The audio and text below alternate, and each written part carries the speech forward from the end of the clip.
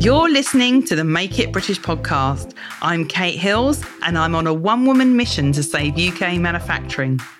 In 2008, I gave up my 20-year career as a fashion buyer because I was disillusioned with how much was being sourced overseas, and I set out to uncover some of the amazing businesses that are still making in the UK.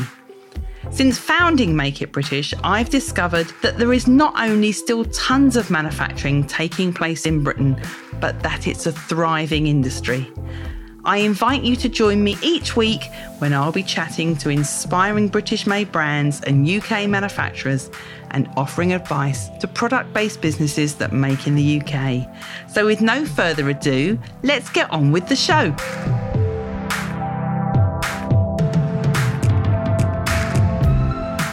Hello and welcome to episode number 237 of the Make It British podcast. Today, I'm joined by Veronica Galbraith, the founder of Republic of Happy, a printed textile business that makes everything in the UK.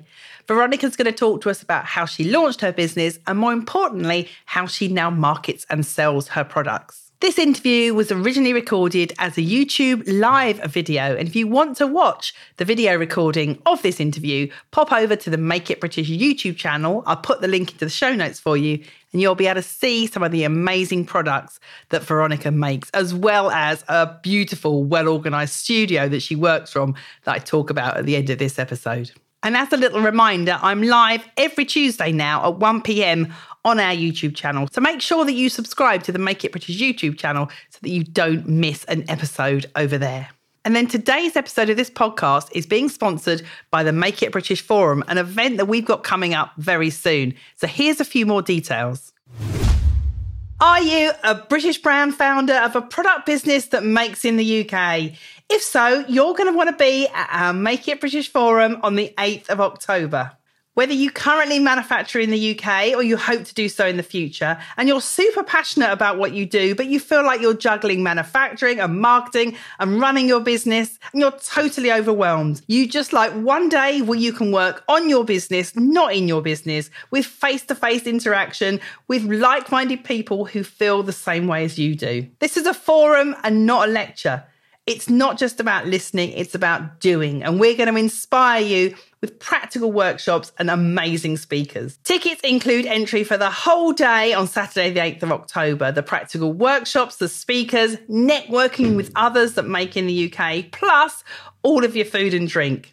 To get your ticket, go to makeitbritish.co.uk/forum. See you there. And now let's go over to the main part of the show and our interview with Veronica Galbraith from Republic of Happy. Hello, Veronica. Thank you so much for joining me today. Hello. Thank you for having me. So you're going to talk to us all about how you launched your printed textile business, things that you would have done differently if you'd have done it all over again. Do you want to start? I mean, I know you're from Colombia originally, aren't you? But you're based in Cornwall, Truro in Cornwall now. Yes. What's your background? Were you actually from a printed textile background? Tell me how it all started. Yes. Well, I come from a family of architects, designers, painters, everything creative that you can imagine. So I think it was in my blood from day one. So it just, since I was very little, I knew that I wanted to do something creative. And I did do industrial design, so product design at university. I did, yes. And at the same time, we studied a lot of graphic design as well as part of that course. So I came out of university like a product designer, graphic designer, and I worked as a graphic designer for many years. And then I did web design as well. So I studied web design. So everything that is designing, I kind of touched somehow. And then in 2011, after spending like 7 years raising my little ones and not working very much, I wanted to get back like into graphic design and web design. And then I thought, I was a little bit behind everything. And I thought, what else is out there? And then somebody shared with me a blog about pattern design, and I absolutely fell in love. That was in 2011. And since that day, I just dived in and I just never left. I mean, I thought this was the best kind of design because it provides such freedom. When you're a graphic designer, you're very you're restricted by the briefs of your customers, so you can't really like let go. You're like in a little path. So this was just the best thing. So at what point did you decide that you wanted to launch your own business then? What year was that? 'Cause you launched last year, didn't you, in 2021? So at what point how long did it take as well? When did you decide you were going to launch? This is a funny thing because when I was doing surface pattern designing and learning it and everything, I was thinking along the like licensing and that kind of thing, like doing like a portfolio and licensing to companies. But because I'm a product designer, since day one, I had this little nagging thing in my brain saying, product. I really want to put my design on products. But I was always absolutely full of fear. Because I've always been like freelancer, and it was like design, just at the computer, not creating products. I thought, no, I'm not going to be able to do that. There's so much, it's a super steep learning curve. I'm going to have to learn loads of things to create products, suppliers, pricing, and I put it off. But from day one, in fact, before I was a surface pattern designer, I always had that thing about products because I'm a product designer. So I always wanted to have a range of products of some sort. But when I became a surface pattern designer, I realized, okay, this is the moment, but I put it off and I put it off and I put it off. So did you write a business? So did you write a business plan then? No, not at all.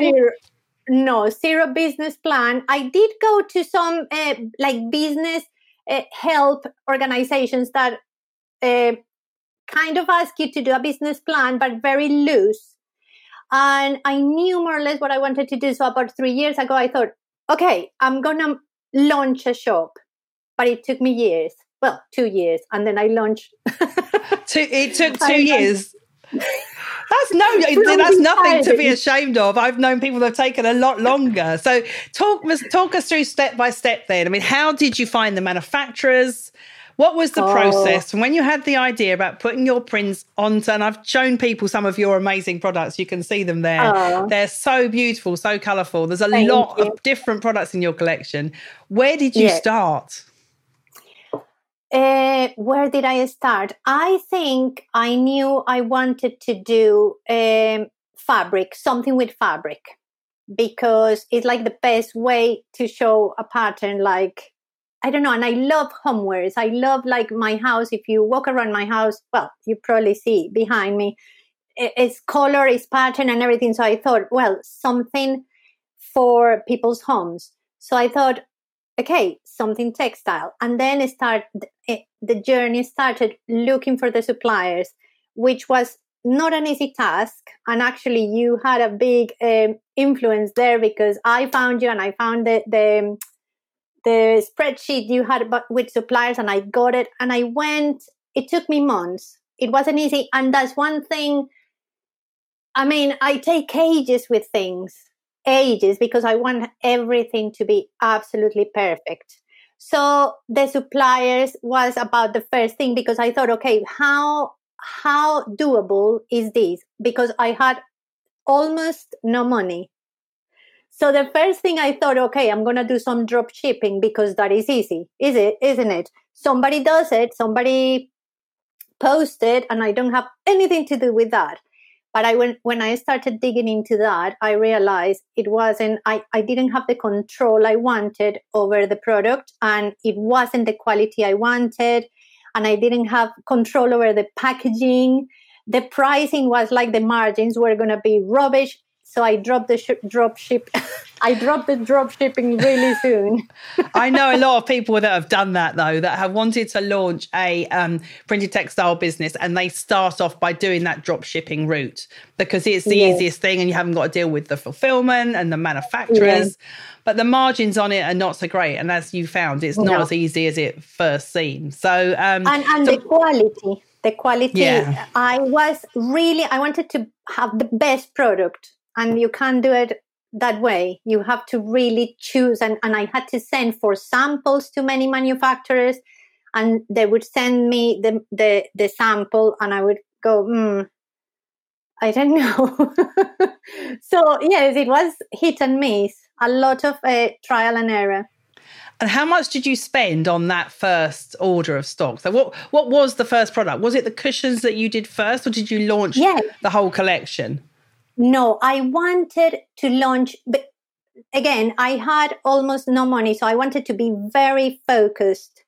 And I wanted the launch to be very special and to not like, oh, just I launched a shop full of things. No, I wanted it to be like a collection that everyone knew exactly what it was, and it was very, focused. So I decided to go for the cushions because it gave me a lot of play space, because I had the panels of the cushion and I had two sides of the cushion. So I created double-sided cushions so I could go to town. So I created 9 cushions. So that was the launch collection. It was literally 9 cushions, nothing else.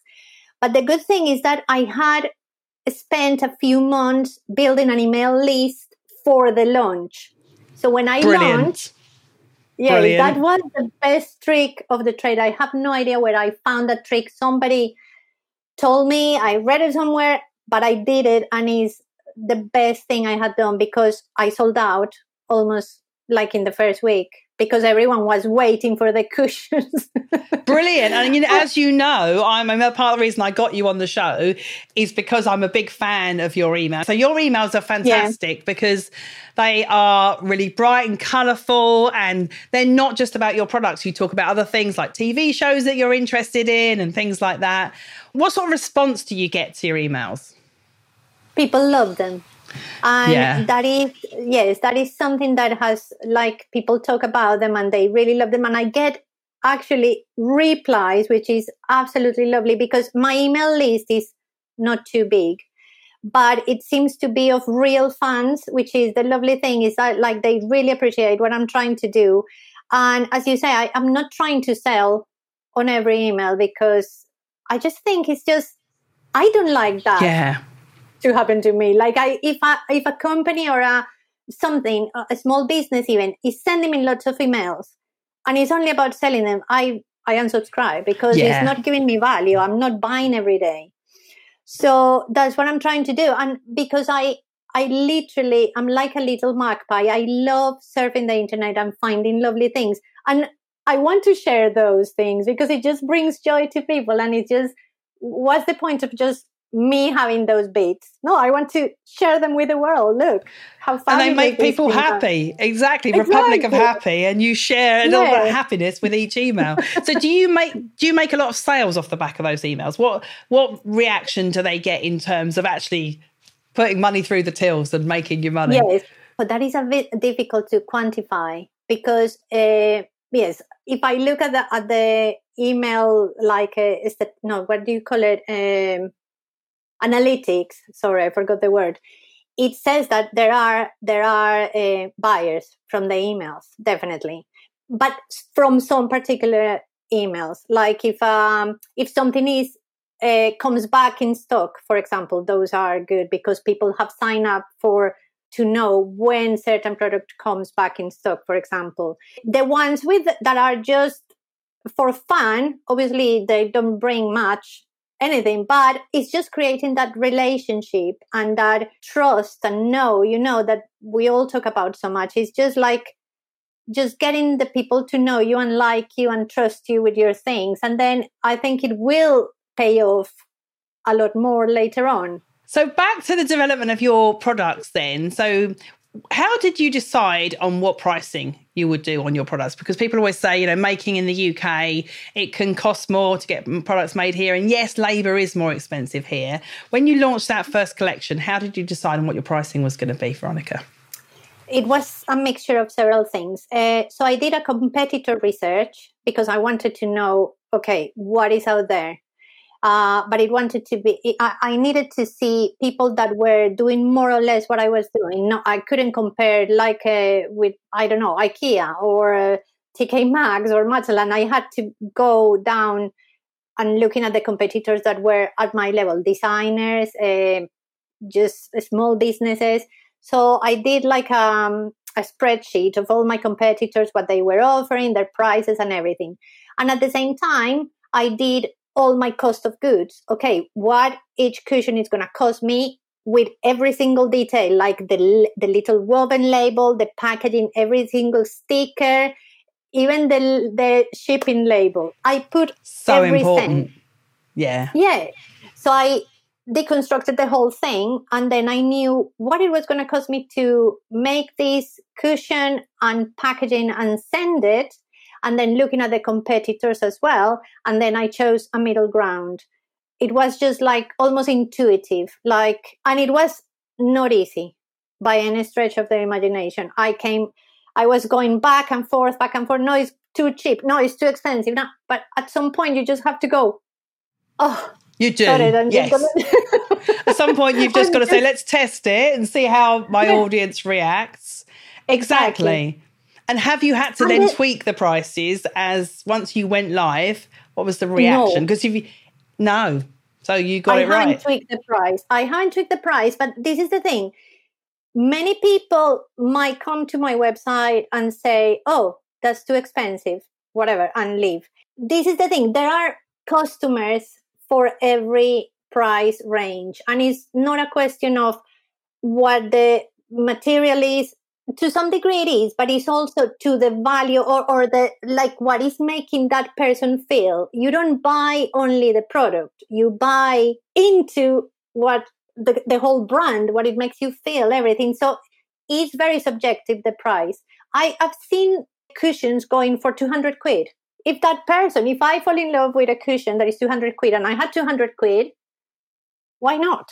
So it's finding your market, it's finding your people, and not to be in a race to the bottom, because at the end, that is not sustainable. And I want this business to grow. So if I don't charge enough, if I just charge so people buy, but the business can't grow on the back of that, then I'm done. Yeah, so true. So true. So as well as your emails that you send out, your email marketing that you do, Veronica, what other sales and marketing channels do you use? What's been the most successful for you? And what would you advise for other small businesses who are relatively new at starting out in terms of what sort of marketing they can do other than just building up their email list? Yeah. Okay, so I'm only on Facebook and on Instagram, and I chose those two because they are very visual, and I believe my target market is in there. So I chose those two, and I do try to post relatively consistently, but I'm not a slave to the social media. I really find it really difficult to be there constantly, even though that's what they suggest we do. So because I don't like being there 24/7, I have started looking for other ways. Like, for example, I get lots of organic traffic to my website from my SEO, because I try to write all my descriptions, and I try to write all the text in my website in a way that is the things get found. And I think that is very important, and some people just don't do it, and they lose all that lovely organic traffic, which is really good. So true. And that is, you can find out on my Google Analytics. I can see, yes, I'm getting organic traffic, so the SEO is working. So that's one way. And the other one is, just now, I couldn't do this before because I had almost no capital, but now very slowly I'm getting into Facebook and Instagram ads, but I've done that with guidance, because I know it can be a black hole where you just put money endlessly and you end up who knows where. So with very specific guidance, I've been dipping my toes. So I got like an engagement ad running constantly, which is bringing that top of funnel people just getting to know a little bit the brand, like meeting the brand for the first time. And then I'm planning to retarget those people and show them more and more until I build a relationship with these people. And then they come to my website and hopefully buy in a few months in the future. So it's a slow process, but I think it's just liberating a little bit, because it's just putting the brand in front of people. I am out there. I am doing the organic thing, the thing not paid, and I post, but I don't want to be a slave of this. So if paying a little bit of money for people to actually see the brand, the right people, that's why it's important to do the segments, like proper targeting the people that you think can like your brand, then that's so much better than just the hamster wheel. Yeah. So how much then would you say you've spent on marketing your brand? Because I think a lot of people launch a new brand and think they're going to do everything organically or everything just on Instagram, which we all know is just like it just doesn't deliver the results that maybe it used to a few years ago. So you've talked about your SEO and your social media and your email in terms of stuff that you're doing organically, but also you're paying for some advertising. How much would you say you've spent on marketing and advertising in the last year since you launched your business? With the ads, I just started like 3 or 4 months ago, and it's literally, I do a test of like 3 ads in a week. So I pay like 30 quid for a test of 3 ads. And then I choose the one that wins. And then I put that one in unlimited time. So it's every day, and I pay £1 every day. So I got one on Facebook, one on Instagram, and then I have a video one on Facebook and a video on Instagram. So I paid 120 quid in a month for those 4 adverts. Oh, okay. So not that much then, really. No, exactly. Because I kept hearing that, oh my God, thousands of pounds thrown into Facebook. And I thought I will never be able to do that then. But when I found the people that were teaching me the thing, is just finding the way. You don't need to throw endless money into these. It's finding the way. And it's quite important that, yes, you find an affordable way, because it can cost a lot of money. So it's not very much what I'm spending, but I'm getting that lovely constant flow of people to get to know the brand. So you started with your cushions, your 9 cushions that you started with. You've now introduced other products as well, haven't you? Like you've got your wrapping paper that you do. How did you decide what products you were going to launch next? And how are you ensuring that you're not putting so much out there that you're giving your customers too much choice and they just don't know what to buy next? So have you planned it all out? I have a semi-plan. I'm not very good at planning very much in advance. But after the cushions were on their own for a while. And then I think it was just like at the end of last year, I wanted to introduce some other textiles, because the people that print my cushions are just so awesome and they have other products. So that's how I decided. I thought, okay, I have the supplier, they have other options. I'm just going to go for them because I know and I trust them and I can easily do that. So I designed the kitchen textiles range, which was aprons, tea towels, and oven gloves. And that went really well as well.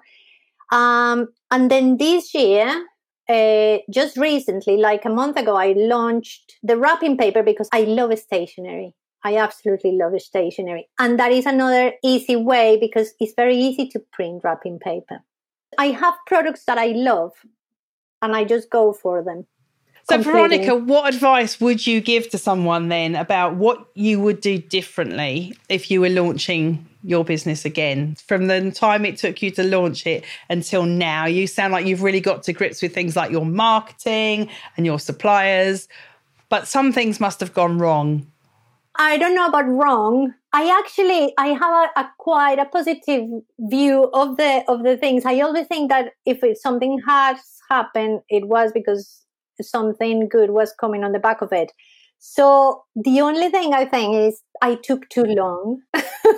I took too long to decide to launch a business, and I was full of fear that people weren't going to like it, that I wasn't going to be able to deal with all the learning curve and learning about suppliers, about pricing. I was in this little world of, I know how to do this, but I don't want to get out of this comfort zone. So because this all is very unknown.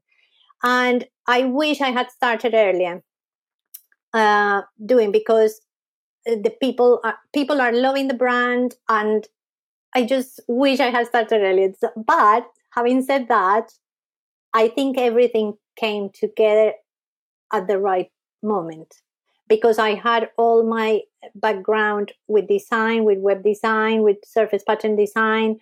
And so it feels like it just flowed like it should have been. So I don't know. Yeah, I'm not one for regrets. You had a bit of success recently, didn't you, with a competition you won? Tell everyone about what this competition was. And for those watching that hopefully can see that you got an advert there at bus stops. Go on, tell us all about it. How did you enter? How did this come about, Veronica? About 2 months ago, somebody shared a competition that was going on online. Somebody sent it on Facebook or something. And I got interested because it was Enterprise Nation, Adobe, and JCDecaux, which are the people that do these kind of digital screens. They got together and created this competition for small businesses to create an advert on their own using Adobe Express, which is like a design software. And then you could win your advert designed by yourself, displayed in these digital screens all around the country. And I literally left it to the day they were closing, because I thought, I never win competitions. What is the point? And that day I thought, well, I'll just put something really fast together. And a few weeks later, I got a call and said, you're one of the 10 winners, and your advert is going to be displayed in 105 digital screens all around the country. And I was like, this can't be happening to me.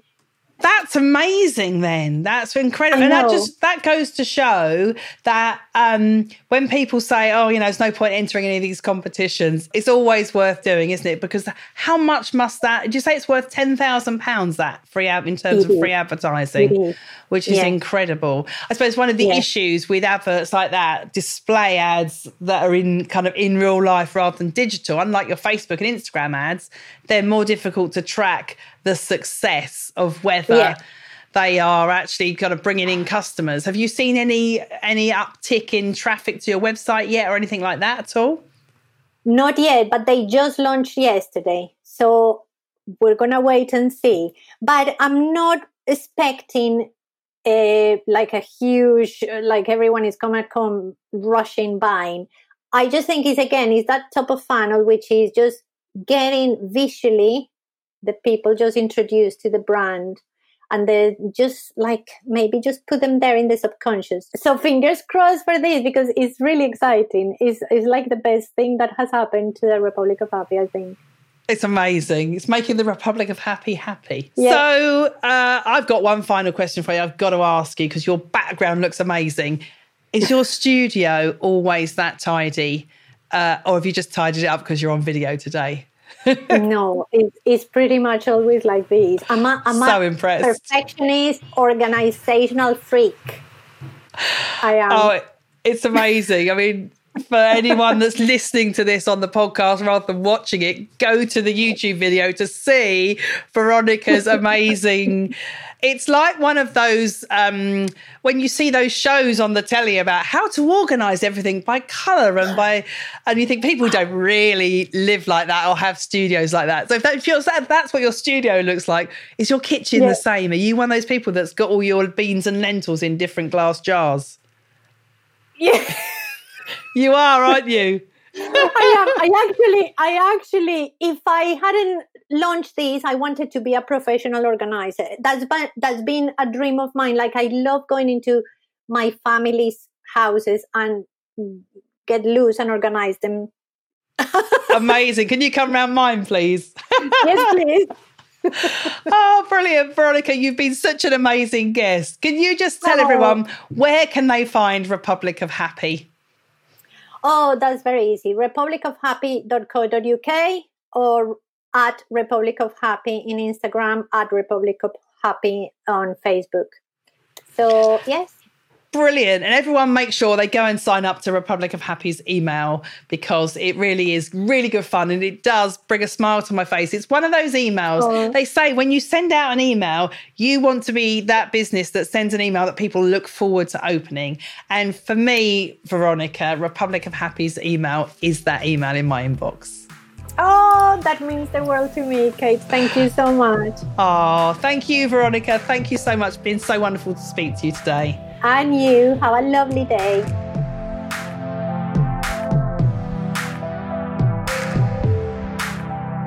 Thank you for listening to the Make It British podcast. I make an episode every Friday, plus there's bonus episodes occasionally. Many of the interviews that you hear on Series 4 of this podcast are also available to watch on our YouTube channel. You can find it by going to youtube.com/Make It British LTD. That's Make It British with the letters LTD. Bye-bye.